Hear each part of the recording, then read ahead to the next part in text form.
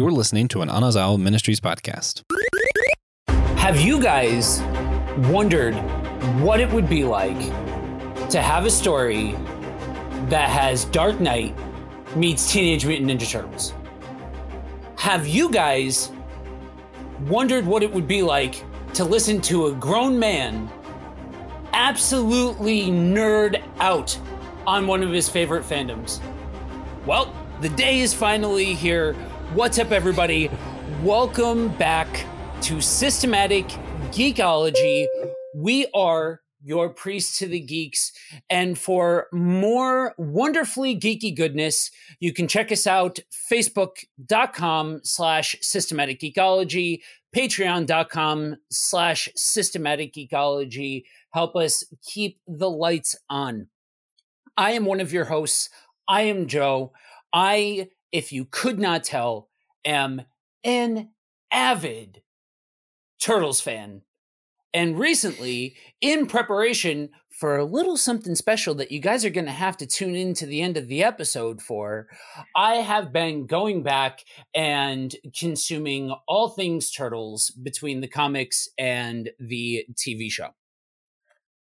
And the movies, right? And the movies, yes. Oh, sorry. I am Joshua Knoll. I'm a fourth-year biblical studies student. And recently, I just want to let you guys know, this is the whole reason I'm here, is just to say this. Recently, I've been geeking out on Teenage Mutant Ninja Turtles video games. I've got the Cowabunga collection on the Nintendo Switch. Nice. Man, what a good time. Yeah, that Cowabunga collection is phenomenal. Such a love letter to the original, like, Nintendo games and all of those kinds of things. Fantastic. I am TJ Blackwell, and I wouldn't say I'm a huge Turtles fan. I'm 5'6", 185. But I do love most of the Turtles media that I've consumed. It's always been great. Been nearly ever present in my life. So, kind of just wouldn't be right for me to not be on this episode. Love it. Hey, everyone. I am Will Rose, and I wouldn't say that I'm like a huge Teenage Mutant Ninja Turtle fan, but it was kind of like late 80s, early 90s when I was, kind of moving away from geek culture and thinking that, like, maybe I should do like other things rather than like consume all this kind of geek stuff. But I certainly learned my lesson that was not the right move in my life, and got back into the geekdom and the geekverse later on in my life. But you cannot escape the impact that the Turtles had just in the zeitgeist of popular culture, and definitely watched at a distance. And I will also share that I've been geeking out on rewatching the original 1990s movie, because the movie was actually filmed in my hometown in Wilmington, North Carolina. A lot of it was filmed there, and some of my friends, when we were in high schools, were actually extras in the movie. When you go and watch like the Foot Clan's like hangout where they're skateboarding and like training and doing all that stuff, it has a bunch of kids and teenagers in the background. Well, some of my friends are in the background. I couldn't really find them when I rewatched the movie, but they're there. They're there as extras because it was in Wilmingwood when it was filmed.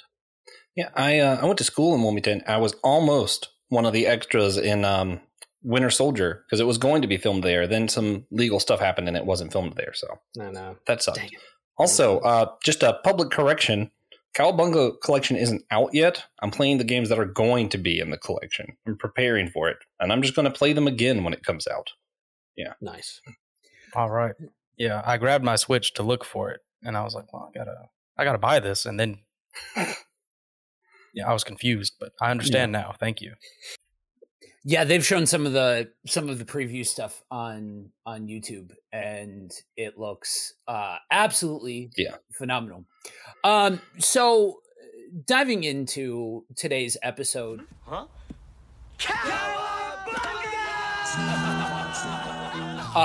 for those of you that have been listening to my little intros along the way for what seems like the past years at this point, I have been so loving The Last Ronin, and now it's time to talk about it. It just wrapped up. And so today we're going to kind of set the table. The idea here is that we give you guys the plot synopsis and you go out and read it in preparation for when we get into the spoilers and just to, read a killer story. And so today is kind of going to be a love letter to all things Turtles. And like I said at the top, stay tuned for the end where we have a very, very special surprise for you guys. So cracking into this, The Last Ronin, who wants to dive into a Reader's Digest version of what this story is all about? Well, if I could just set up just a moment, like I love comics that have this kind of futuristic dystopia kind of feel to it. So like I grew up an X-Men fan. So Days of Future Past was one of my favorite stories by Chris Claremont and John Byrne. And then you have like the Hulk, what is it called? It's called Future Imperfect by Peter David. And then you got Frank Miller's, like you said, The Dark Knight, and these kind of future, what would our heroes look like in the future if they were kind of beat up or they were disillusioned or there was some kind of future or something happened that kind of derailed what their work were trying to do, make the world a better place, but the world isn't a better place, it's a worse place. What does that look like? And so, I've definitely have seen a lot of stuff with Teenage Mutant Ninja Turtles and read a few books here and there. But when I saw The Last Ronin was coming out and being put out by Kevin Eastman and his whole crew of creators, I was like, man, I got to check that out. The covers look really awesome. And when I flipped through the first book, the art looks really good, really crisp. And I was like, man, this looks like you said, a Dark Knight or Days of Future Past or Future Imperfect version of the Teenage Mutant Ninja Turtles and kind of 10 years down the road when things are older or perhaps even worse. So that's what you get with this story. And I agree, Joe, 100% that, man, is so good. And when every issue came out, I couldn't wait to read it to see what was going to happen next. Yeah, if your biggest problem with Turtle stories has always been that they seem too happy, The Last Ronin is definitely the run you should check out. Yeah, right. Yeah. Well, that's the thing about the Turtles that seems to be the Turtles is a story of two different sides, right? On one side, you have more of the cartoony, lighter toned sort of presentation of the Turtles, but TMNT is one of those franchises that kind of has a way of flourishing in darker storytelling. And especially when you look at the comics run, to piggyback off of what you said, TJ, if you like that idea of these characters presented adjacent to where they're at, still some of the same kind of joking, sarcasm, banter-y sort of deal, but like in a darker world where there's stakes and there's weight to things and things like that, I would absolutely suggest checking out the entirety of the comic run that's happening right now, not just Ronin, but like the mainline title as well, because they do not shy away from that style of storytelling. And Eastman does a lot of the artwork for that in general. And so it's just so gorgeous. Yeah, I would try to summarize the book, but I was scared that I would go into spoilers, that I would do it. So if someone else wants to kind of set up the premise, from the get-go, you kind of get a feel of what's going on. And there's a surprise at the end of the first issue, and then it kind of builds from there. So we don't want to spoil anything, but when I explain things, I spoil things. So if somebody else wants to summarize what the premise is without spoiling stuff, I say you guys go for it. Somebody goes for it. I'm thinking really hard to come up with a way to make this sound accurate, but also not, spoilery. Right. Well, I wouldn't give away what happens at the end of issue 1, but you could set up kind of what's going on. I'm afraid that I would oversimplify it. Yeah. And honestly, I think to be able to say something along the lines of, Dark Knight meets TMNT kind of Darkest Timeline Turtles sort of thing is pretty much the hook. It's pretty much what that pretty much sets the table, plus or minus some specific story beats that honestly I don't think we could geek-splain well enough to do it the justice that it deserves. Like, you're talking about a story which cool little side note for those of you that didn't know, this is a story that's decades in the making.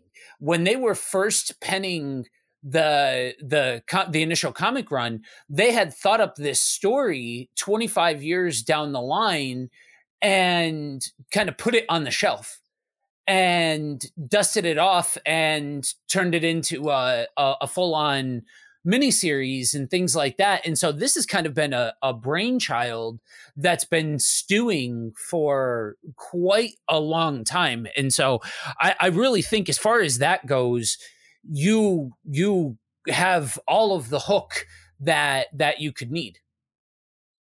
I think you can probably say though, like, there's one turtle that's focused on in the first issue, and you don't really know which turtle it is out of the four. And by the end of the first issue, you do know. So there's that teaser to read. It focuses on one. You're like, oh, I think everybody's gone. I think there's only one left.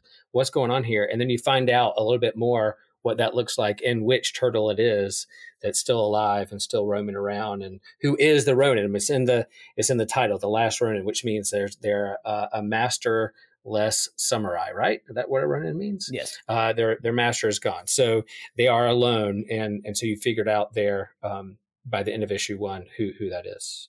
Joshua.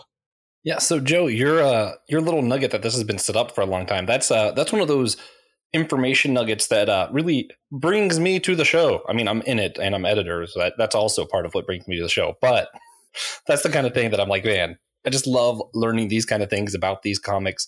If we're going to do comparisons, I think my comparison for this would be Old Man Logan, but turtles and a lot more samurais. Yeah, that's good. That's a good pull. Yeah, Old Man Logan's another good one. That's a good shout. Yeah. Absolutely.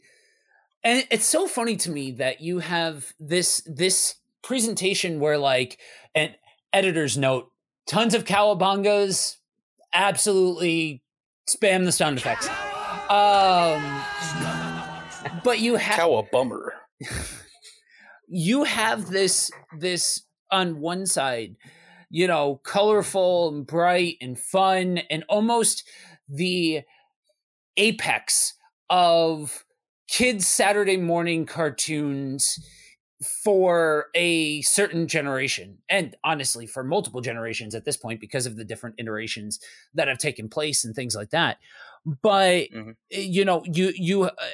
I think for this, they've so done a great job at satisfying the desire for people to see, what happens when, everything breaks loose. What happens when, everything goes wrong? And kind of, I think in a lot of ways, this kind of storytelling really emphasizes the hero's journey in a way that almost plays off of the things that have come before it.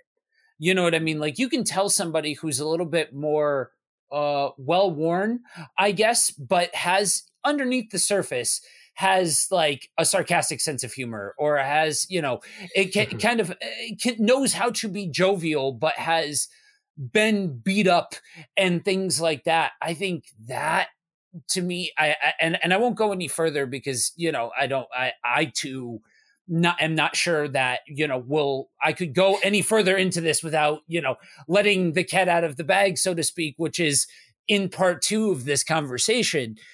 But like, that presentation to me, I struggled to find one better. And yes, I am 100% biased. You're talking about this and Power Rangers are the heart of nostalgia for me. And so, but really, I think all in all, this takes what has already been done well for the Turtles to an entirely different level, Yeah, it Yeah. still has those moments where it's funny. And you still have those classic Turtles banter. Yeah. Which is, super important to lighten the tone at some points. But it is not, not pervasive. It is definitely still a very dark story. Just a bit of levity sometimes. Yeah. I don't think this counts as spoiler, but what they end up doing with the April character, that was the part where I was like, A, made me think of Old Man Logan a little bit and some of how he related to certain people. And B, was just kind of like oh, okay. It brought ironically, brought a lot of humanity to our main protagonist. Mm-hmm. Yeah. Mm-hmm. Yeah. Yeah, And a I lot of like the those humor came in stories. those interactions. I like the those martial art kung fu stories where there is someone who's learning. They have backdrops and backstories of them training in their sensei, and then they're kind of lost or disillusioned. They're broken. They've given up, but then they find a way to get their hope back in the next generation or those who are younger than them. And as someone who's pushing 50. Who's been in the ministry business for a while, it's easy to get like disillusioned or be like, what's the difference? What difference is it going to make? But then, there are moments when like the next generation or people around you, or even like folks in this community, they give you hope and they're like, hey, let's keep doing this. Let's keep training. Let's keep fighting the good fight. And so when you see that kind of, I love those stories when you see someone get their hope back or even try to pass it on to the next generation. And that's what's happening in this book. And it's inspiring. It's good. You can't help but think, in terms of our world, moving quick to a dystopia, whether it's nuclear fallout or pandemics or whatever you want to lean into, what would I do in that situation? I put myself in the story and be like, how would I act? What gifts do I have that could contribute to either the resistance or to make the world a better place? Yeah, two things. We should do an episode about nuclear energy. I think that's a valid topic. But also, I love what they did with Casey in this run, and you guys know what that means, but those of you who haven't read it, you'll just have to read it and find out what I mean. I think that might have been a double entendre, and I hope it was, because that was funny. Clever. Nice. Bravo. Yeah. It's, for me, this story quickly jumped into easily the top 3. I would have to really consider whether or not it's the top Turtles story for me of all time. There was a run back in the 90s called Teenage Mutant Ninja Turtles Urban Legends. And for those of for you shellheads out there, that's a very, very divisive run of the Turtles, because it gets very violent, it's very fast paced, it's very 90s in everything. And so for me, this almost felt like a continuation of Urban Legends, which for those of you that grew up with action figures, if you ever saw the Donatello as a cyborg action figure that has made the rounds, it's actually from this run. Because it turns out that most people that you ask when, you ask, what is your favorite, what is the seminal Turtles run for you? For most people, regardless of which one it is, generally it involves a turtle dying. You know what I mean? There has been no shortage of stories that have centered around the death of turtles. Yeah, for me, I very seldomly made it through the movies or any of the cartoon shows, not because I didn't like them, but because I like the video games so much. I'm talking like the old arcade ones. Yeah. That anytime I started any turtle property, it just immediately made me say, wait a minute, I could just be playing a Ninja Turtle game. And then I would proceed to do that. So, yeah. Comparing this storyline to the video game storylines, which were you beat up bad guy, you win. Yeah, I'm a fan of the storyline. Yeah, this is definitely better. If I had to choose how to spend my time, it might depend on how many people I have to play that game with me or not. What was the first video arcade game? Was that the one where they have all 4 of them, and it's kind of it's like the old X-Men video game where it's kind of scrolling like right to left? I don't know if that was the first, but man, that was good. Yeah, down the road we have a barcade down with retro video games and pinball machines, and that's in there. And that one's good. Turtles in Time, obviously great. And then the GameCube one, the original GameCube Teenage Mutant Ninja Turtle game, that was gold. Just plain gold. Yeah, that's probably why it was so expensive. You know how hard it is to ride a gold disc? Touche. Yeah, we're, like I said, we're talking the epicenter of me as a kid, Saturday morning cartoons and playing on Nintendo and Super Nintendo and playing games like that side scrolling. I don't know if that side scrolling Turtles game is the first one, but it's certainly the first notable one that I can think of for the Turtles. Oh, yeah, and then of sure. course Turtles in Time is awesome, which, fun facts, there was actually 2 different endings to Turtles in Time depending on which platform you bought it on. There's little proceed to explain. There's little what other platform do I need to play? So because of it's on Sega and it's on the Nintendo. And so depending on which version you play, depends on which, there was like production issues and licensing issues and such and things. And so there's like there are some levels that are just in different spots. There are different, character sprites and things like that are in one that aren't in the other, and so on and so forth. Yeah. I know we want to get back to talking about the comic, but I just have to say some of my favorite memories growing up, even though Ninja Turtles were never like one of my main IPs, main things I geeked out on, some of my favorite memories were trying to sneak out my gaming console because I wasn't allowed to have it leave the house. So trying to sneak it out of my book bag, like I'm going to go study at the neighbor's house because the neighbor had a pool. So we'd play Ninja Turtle games, jump in the pool, order pizza, and it was just a whole thing that it was like we just made our own parties occasionally. Ordered pizza because, that's important. Yeah, and that's important, yeah. Stay on topic. Yo cowabunga as you do a cannonball into the pool. It's just, that was the life, man. Nice. Yeah, that's like some of my first memories that I have with my cousins are watching the first Turtles movie. Like that is very much a part of my memory, and just kind of instilled, because you're talking about some of the most beautiful puppet work that has ever hit the big screen, and all of that being practical and all of that, like that. Phenomenal. I could not go back and listen to the episode that we did, that Brandon and I did on the movie, for my love letter to that, once you're done, of course, with this love letter to the Turtles. Yeah. And the pantheon of, Hollywood puppeteering, I would go Muppets in Space, and then, that first Teenage Mutant Ninja Turtles movie. Oh, where does Just Labyrinth fall in all this? Labyrinth's at the top. Yeah.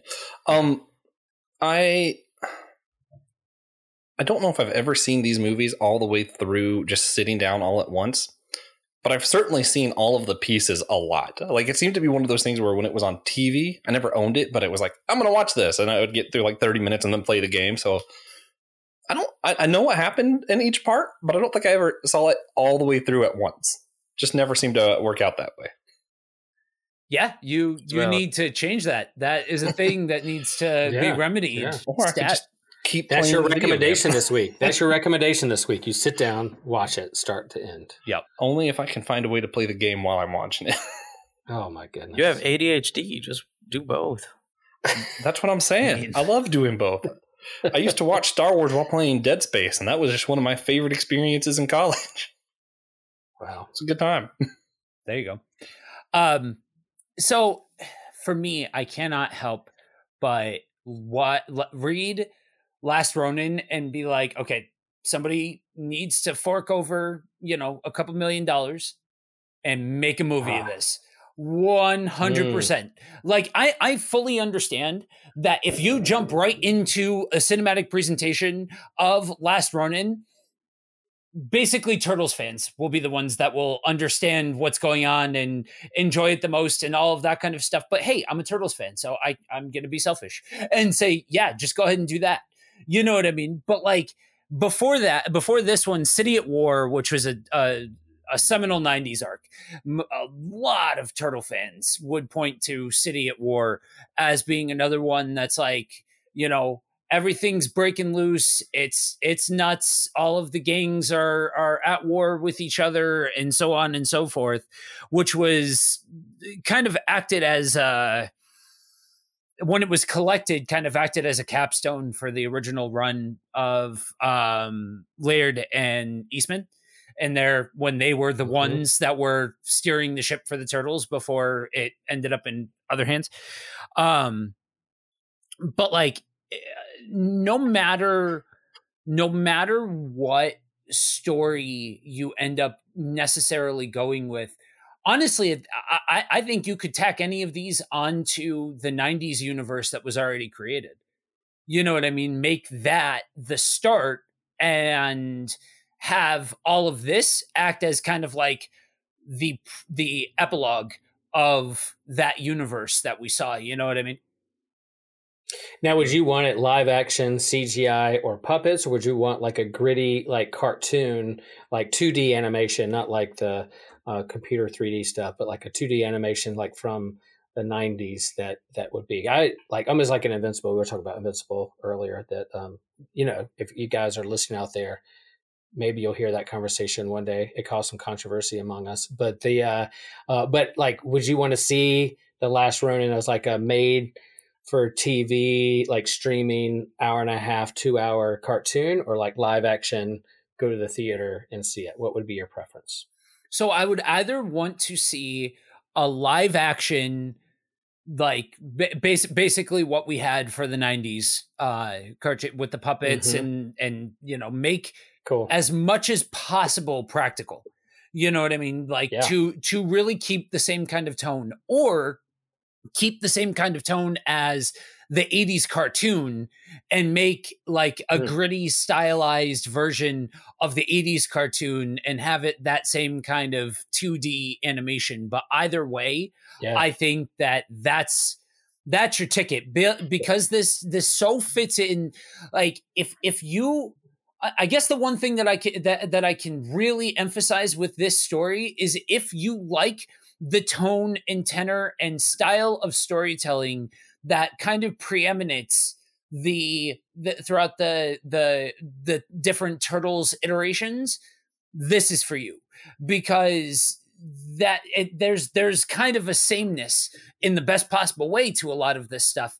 And so either direction, if you kind of tack this on to that as a continuation of those stories, I think you can't go wrong. So I think in a perfect world, they would treat it how they treated the Clone Wars at first. Let Genndy Tartakovsky make an animated movie of The Last Ronin. There it is. It's going to look different. I'm going to watch it. I love that art style. I love Genndy Tartakovsky. Me too. And do a live action. Yeah. Puppets. So if the creators are out there listening to this by any chance, then that's our plug, and that's what we would want to see happen. And whatever we can do to help support that, you know, let us know. Yeah. And we'll be the voice actors or extras in whatever you create. Yeah. And this just so happens to potentially be an example of that. More on that in a little bit. Yeah, Genndy Tartakovsky, I can absolutely bankroll a Last Ronin movie. You just give me enough notice and a ski mask. We'll make it happen. I'm down. Systematic Ecology presents. There we go. A systematic ecology production. Yeah. Well, I think, you know, in terms of like J.J. Abrams and the Star Wars, you know, when they rebooted Star Wars and they had the sequel trilogy, like they went back to the practical effects. Yeah, we have the gifts and the technology to make, you know, CGI look really, really good. But there is something to be said about practical effects and building up your certain aliens or puppets or whatever to make it look real. And so, yeah, I'm glad that it's a turn that movies and IPs are leaning into, and Turtles could do the same. That is absolutely one of the only things that I like more about the sequel trilogy than I did the prequel trilogy. Was just, I like Return to the Practical Effects. The newer Star Wars Battlefront game was the first game that they did on-site filming for video game locations. So that was super cool too.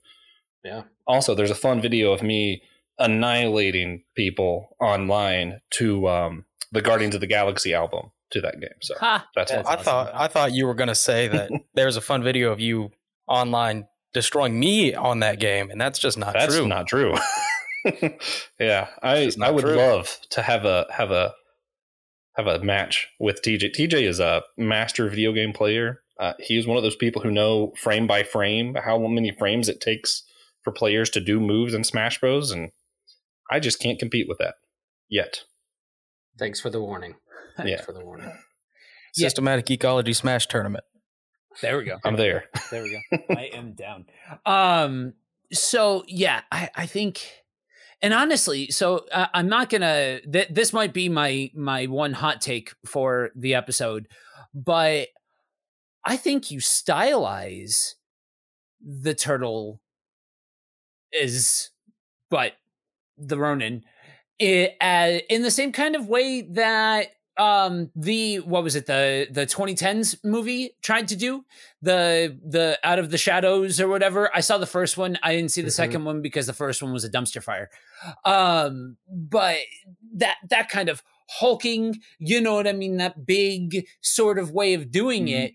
I think that fits great in a darker timeline. I think if you're trying to make them any kind of like, I guess, family friendly or approachable or any kind of lighthearted or any of that, making 5 hulking turtle monsters probably isn't the way to go. But yeah, and to the whole practical effect thing, if you notice, like for all of you movie geeks out there, you tend to find this wave of fan reception towards CGI and kind of that almost simulated environment that at first wow, it's so beautiful. You know, you think about something like Avatar, right? Basically Pocahontas in space. But it was gorgeous, stunning movie. Like, say what you will as far as the storyline and the fact that it's problematic at points and all of those kinds of things. It's an absolutely gorgeous movie. But there's something inherent to the human mind that when you see something that's fake or manufactured, your brain is going to subconsciously tell you it's fake and manufactured and take you out of the moment. There's the proven science is there as far as when the eye catches something that's CGI. And yes, again, I am biased because I'm also a huge horror fan.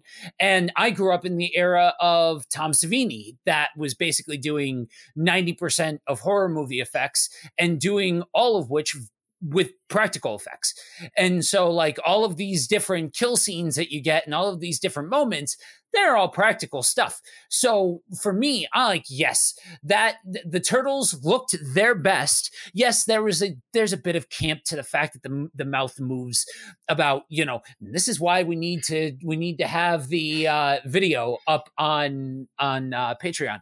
But basically, for those of you that haven't seen it, which A, go and see it, but B, the mouth moves ever so slightly, very much in a stereotypical what you would think of a puppet's mouth moving.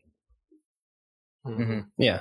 I'm a big fan of combining practical and effects and CGI. I think they do best together. You can only go so far with practical effects, and I like to stretch the imagination, but when something's just CGI, it tends to be kind of cringy.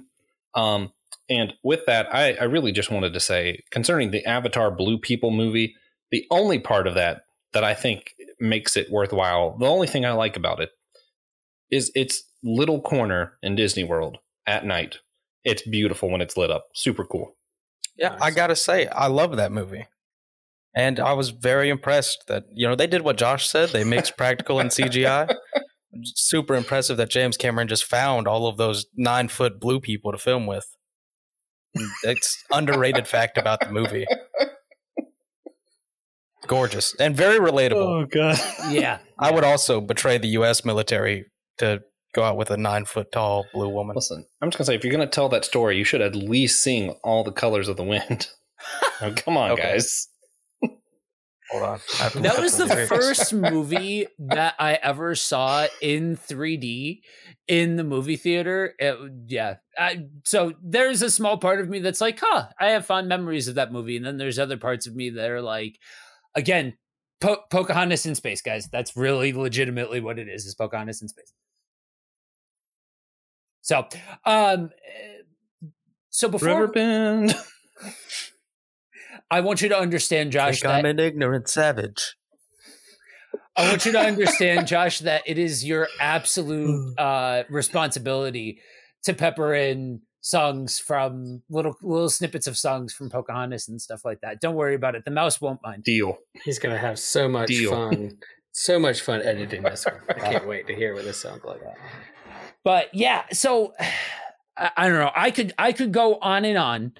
But before we go any further, to jump back to The Last Ronin, I'll leave my opinions last because I really don't think I'm going to shock anybody with what I give this book.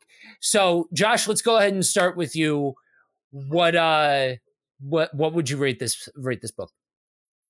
I'm going to apologize to everybody in advance. He's going to say 6. I'm not. I still think it was really good. When I read issue 1, I would have given issue 1 like a 9.5, almost 10. Absolute masterpiece. Beautiful. I love the little twist at the end of that. I thought it was so cool. For me, as the series went on, each issue was just more like, okay. And it just kind of went. By the time it got to the end, it kind of fell flat for me. And those last 2 issues, I probably would have rated a 6.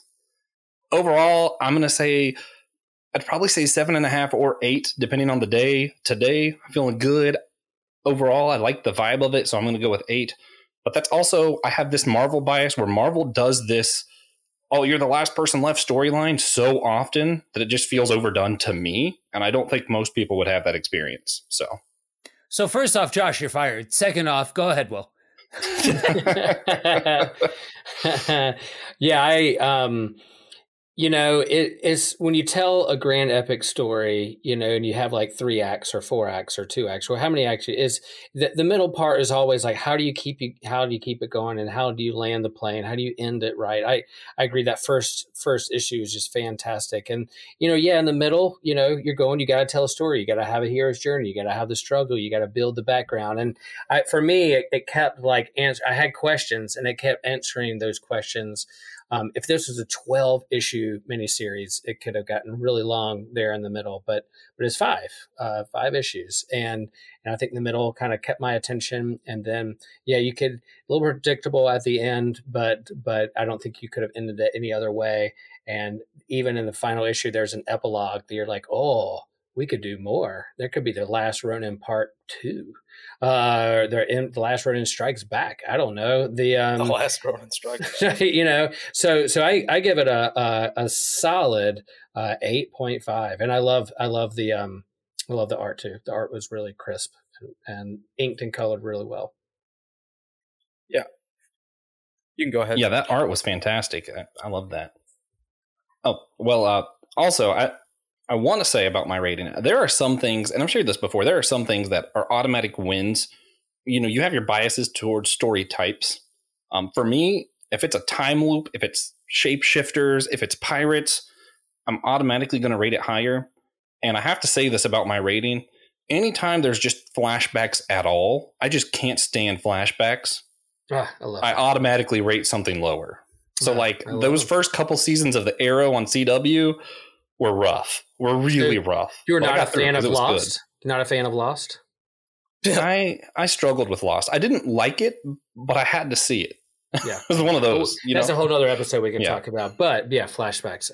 If you're going to do a feature story, you got to do a flashback. If you don't, that's actually, it's just, that's why Josh's memory is so bad.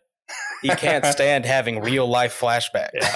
I just prevent myself from remembering anything That's so I right. don't have to experience Flashbacks are that. triggering. I get it. It's also why I don't dream. Mm-hmm. That's why. Yeah. But for me, Yeah. TJ, I'm gonna say, first of all, I want to say my scale and Josh's scale are very different. I have to actually like something for it to go above a 6. To me, 6 and up is something I'm still gonna read. Yeah. Too many people, read reviews and I was like, oh, it's a 6? That's garbage. That's awful. Like a 1-star review is more compelling to a lot of people than a 6. Right. Me included, to be fair, but I'm also going to give it an 8. That means it is one of my favorite comic books that I've read definitely recently, probably all time. I do not rank things comparatively to other things of the same type. Me, it's just 1 to 10. How much do I like it? I don't do that whole comparison thing. That's usually not fair. So, solid 8. I loved it. I'll probably read it again in the next couple weeks. Cool.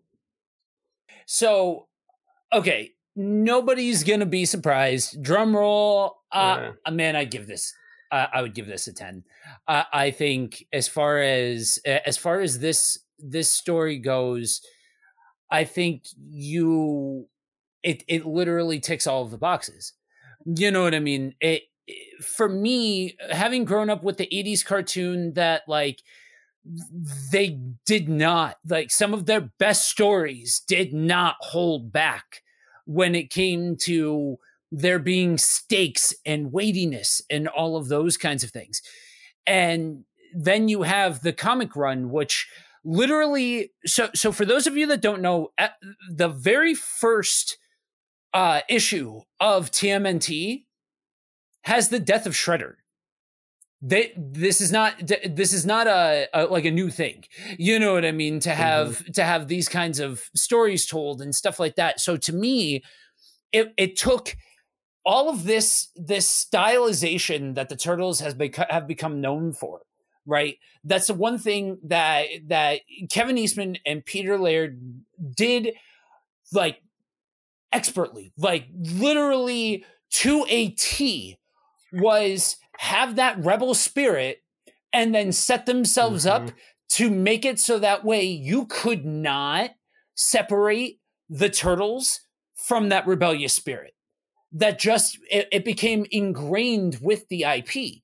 And so the way that they were able to set the pace and set the tone for how a Turtles story is told, I guess for me, being an avid fan, that kind of predictability factor that you guys touch on, to me, doesn't read as predictability. It reads as, well, of course, that's how a turtle story is going to be told. That's how you tell in an authentic way a turtle story. And for me, it helps to know that little tidbit that I threw out there about understanding just how old this story concept is, and the fact that this is coming directly from the mind of one of the co-creators in such a direct way that it has his fingerprints all over it. And to me, absolutely, some of the very, very best turtle storytelling came from the two originals before it was given off to other hands to handle. And so for me, I am quite possibly, admittedly, the audience for Ronin, which I hope that how good this story is, right? The thing you hear from each individual one of us in our own rankings, our own takes on things, it's still good. Even if we had issues with it, it's still such a very good story. I just happen to think that for me is up there for geeky masterpiece sort of echelon of story that I really hope that this story goes off and creates a whole new generation of people that have this kind of passion and very obviously like nerd out on this particular IP. For me, I think from 1 to 5 and everything in between, the way that they did what they did, and I'm chomping at the bit to get into specifics here, but without going into specifics, the way that they hit each one of the beats that they hit along the way, I think every single one of them, bullseye, dead on the mark, hit for me. Oh yeah, since I do most of my comics digitally these days, I buy very few comics. This is probably still going to be one that I buy. Yeah. Fantastic stuff. And I would imagine, Joe, if this was reversed, if this was somehow like a Captain America miniseries that was an absolute masterpiece, and it ends with, Captain America giving his big monologue, that to me, I'd be the one going, of course, this is how a Captain America story goes. And I'd be getting Josh, that was just so predictable. It's Captain America. That's where you have to do that. Mm-hmm. So I get it. So, and they're like pristine. The comic books themselves are like this kind of pristine, extra sized, kind of thick, almost hardbound, thick books that you could collect and put it by your graphic novels and put it on your shelf. It's not just a small little floppy comic, or it's kind of a pristine size that you could put up on your bookshelf and even have like its title is on the spine for each comic. So they're extra. It costs a little more, but there's extra pages and extra story there. It carries a lot of weight, literally, and with the story as well. Yeah. We like to talk about sometimes comics are just fun. They're comics, and sometimes comics are art. This would be one of those cases where this was art. Like the way it was done, the grittiness, the stylistic choices they made. Yeah. This was art. And I think it helps that, like, for anybody who has spent any time listening to a Kevin Eastman interview, he oftentimes cites Jack Kirby as his main inspiration, and so you'll get the joke in a minute, guys. So to me, that same kind of motif rings true for this, that you can almost see the inspiration in his work from guys like Jack Kirby and stuff like that. And for me, I'm so stoked at the idea of the collection of this. No clue I haven't heard anything come across as far as what it's going to look like or anything like that, but I'm sure that he'll be doing a collector's edition, some kind of beautiful art piece for it and things like that. And I have all 5 of the paperbacks. But I'll still be getting the collection for this one, just because in my mind's eye, I can already see the fact that it's going to be absolutely stunning. So I just want a good omnibus. Yeah. Oh, it's coming. Yeah, I have been waiting for somebody to come along and to put the effort into collecting the Mirage run and the Image run and all of these beautiful pieces that I'm also a geek, so I want just a giant thick book of Turtles comics. At the end of the day, that's really what it comes down to. That's why Invincible's so good. The omnibuses, there are like 3 of them, and they're all like this thick. Yeah, I don't understand why you would want to collect trash all in one place. That's what trash cans are for. I'm just saying. Invincible is one of the 5 books I'd give a 10 out of 10, just for the record. So the word that I'm looking for here is anyway. So drum roll. We have been building up to this, and so we figure who better to chime in on this conversation than one of the co-creators himself. I'm going to be throwing it to Future Me, who will be sitting down with Kevin Eastman himself to get his thoughts on The Last Ronin. Take it away, Future Me.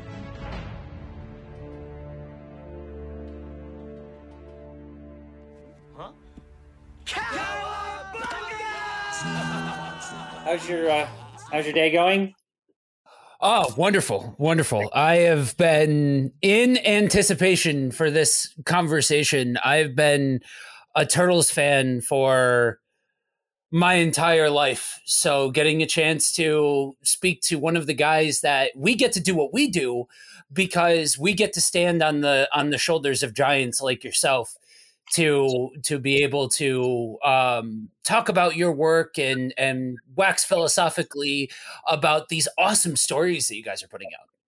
Well, thanks. No, and it's that's to sum up everything. I always start my interviews, which is thanking the shoulders of giants I firmly stand upon that inspired me and paved the way for me to be able to do what I do, what Peter and I were able to do back in the day with self-publishing the Turtles, and then where it went from there has just been an epic blessing of just one of those things that you thank your lucky stars every day for all the fans that made it possible, and all the original fans' parents who bought all those original toys and comics. Right. But, given me such a wonderful life and a fulfillment of a childhood dream of drawing comics every day. So it's a real pleasure to be here and chatting with you. So how does it feel to know that on that point, like you've created this thing that spans generations, right? I remember having conversations with some of my uncles and people who came before me that were super into the Turtles when they first came out. And then as I'm a kid, I'm into it and showing it to my nephew who's now 16. And it's this legacy that spans generations, all stemming from this same concept.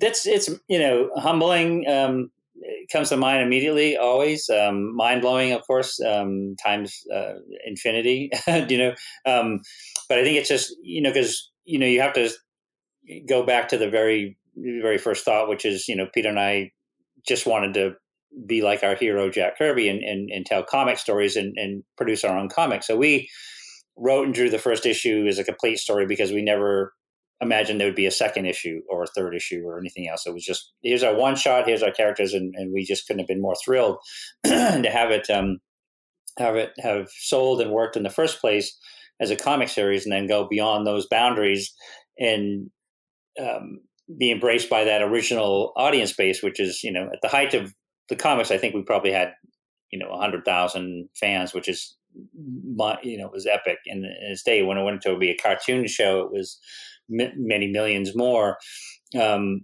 that was great. And we said, well, this is going to be a something that's going to be a pop culture event. In 2 years, people we're going to find us in the discount bins, and we're never that's going to be it. But what a great ride and what a great time, and we'll sort of move on to the next thing. And to be here almost 40 years later, I was drawing turtle covers this morning before we get on to chat. I'm still working on it, still having the time of my life. I don't own the Turtles anymore, but I still get to work on them.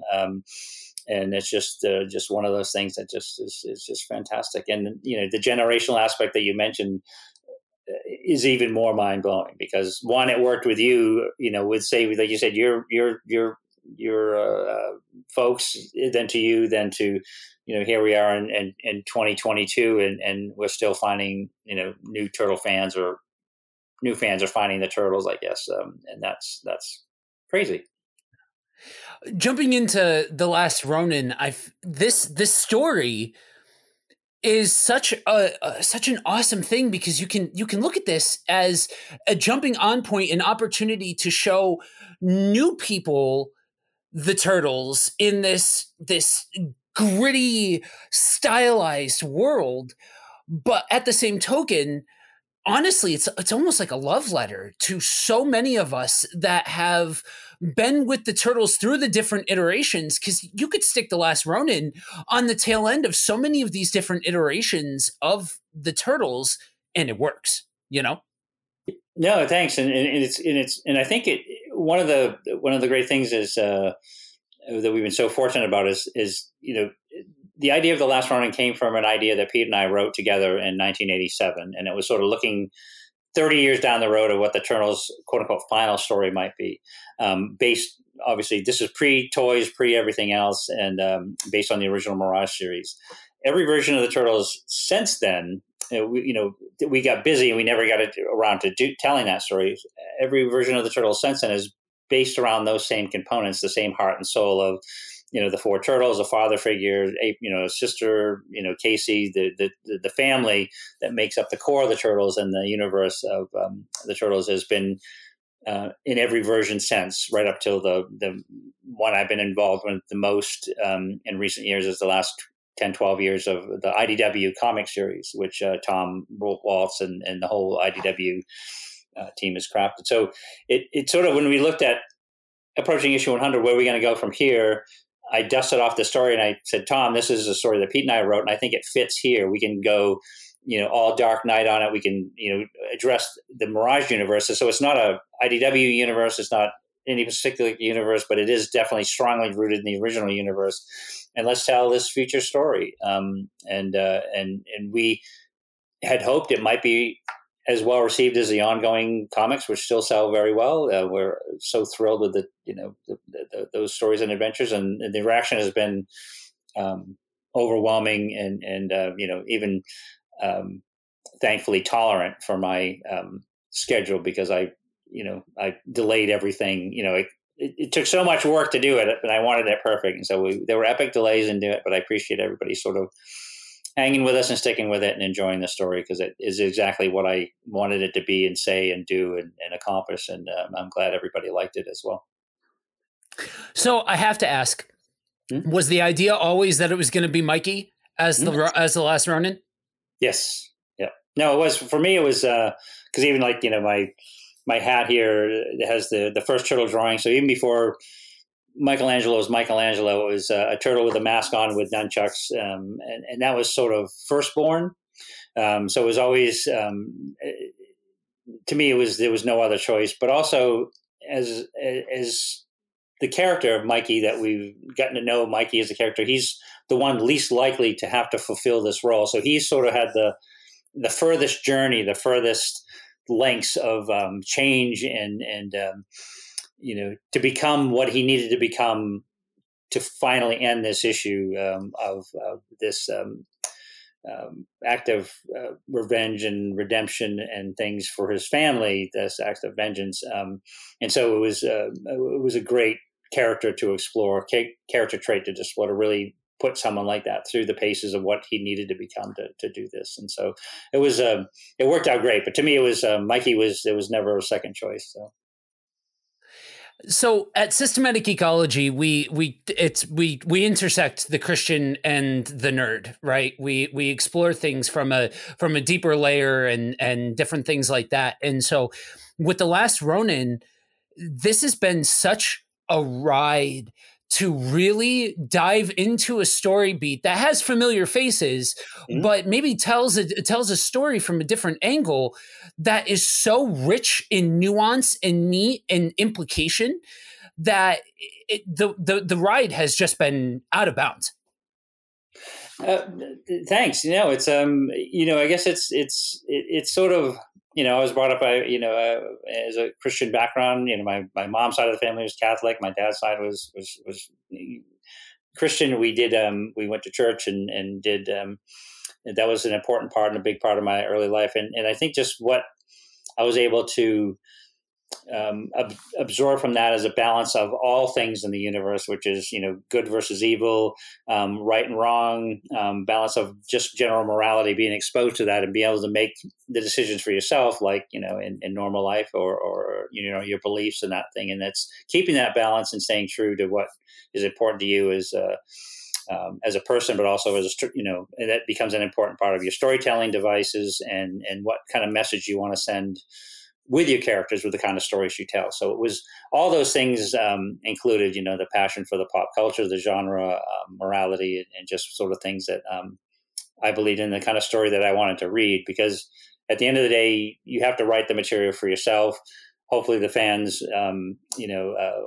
if they find it great, then great. But, you can't write to them or for them, you write for yourself, and hopefully that's something that works with them. So, and it's been just fantastic. It's a really good feeling, and I'm really appreciative of the support and the success of the series. So.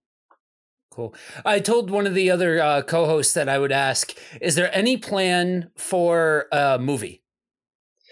That's a good question. And, with all things turtles, it's, I sold my rights to them many years ago, and I still work on all different aspects of the Turtles entertainment empire, and Nickelodeon, who's been so fantastic to work with, and brings me in to do different things. But it's sort of right now with Seth Rogen's new version of the Turtles and other things going. We don't know if Ronin will go beyond what it is right now, maybe down the road in the future, but that was never the intent, and that I wanted to tell Tom and I, everybody at IDW wanted this story to be exactly what it was, a really great comic story, written for ourselves, written for the fans, to hopefully enjoy and to tell this important story, and then continue, if it was received well enough, other adventures in the Turtles multiverse of the comics. So we'll see where it goes, and I know that there's a couple of companies making toys, which is exciting. Playmates is doing a great Last Ronin toy. NECA is doing some wonderful versions. So that's a huge thing to me, because I've got lots of them. We have our whole house is full of toys, and like you have in, like your collection behind you. It's like we love our little inspirations, our little collections. Yeah. So as we wrap it up here, we always like to ask, what are you geeking out on right now, and do you have any geeky recommendations for the listeners? Oh goodness, what am I geeking out on right now? It's all things. I guess it's hard to pin it down to one particular thing. I still love comics. I still get to the comic store as often as I can. I was lucky enough to go see, we went and saw the Doctor Strange movie over the weekend, which was just, it was great to see through the eyes of our son. Courtney and I have a son that's going to be 16 this summer, and sort of what he sees in a character like Doctor Strange, which was one of my favorite characters when I was younger. And it's sort of, he's like, wow, that was fantastic. And I said, yeah, a lot of that's in the comic, a lot of it's based in this universe. So, but they do such a great job with those things. So I guess it's still a full-on enjoyment of all things pop culture, and, Star Wars or Star Trek. The new Star Trek Discovery is awesome. And it's just, I just roll with it, enjoy it, and just be a big geek, because I love it. I'm going to go to the comic store today, I think. Fantastic. Well, I appreciate your time today, and I'd love to do this again sometime.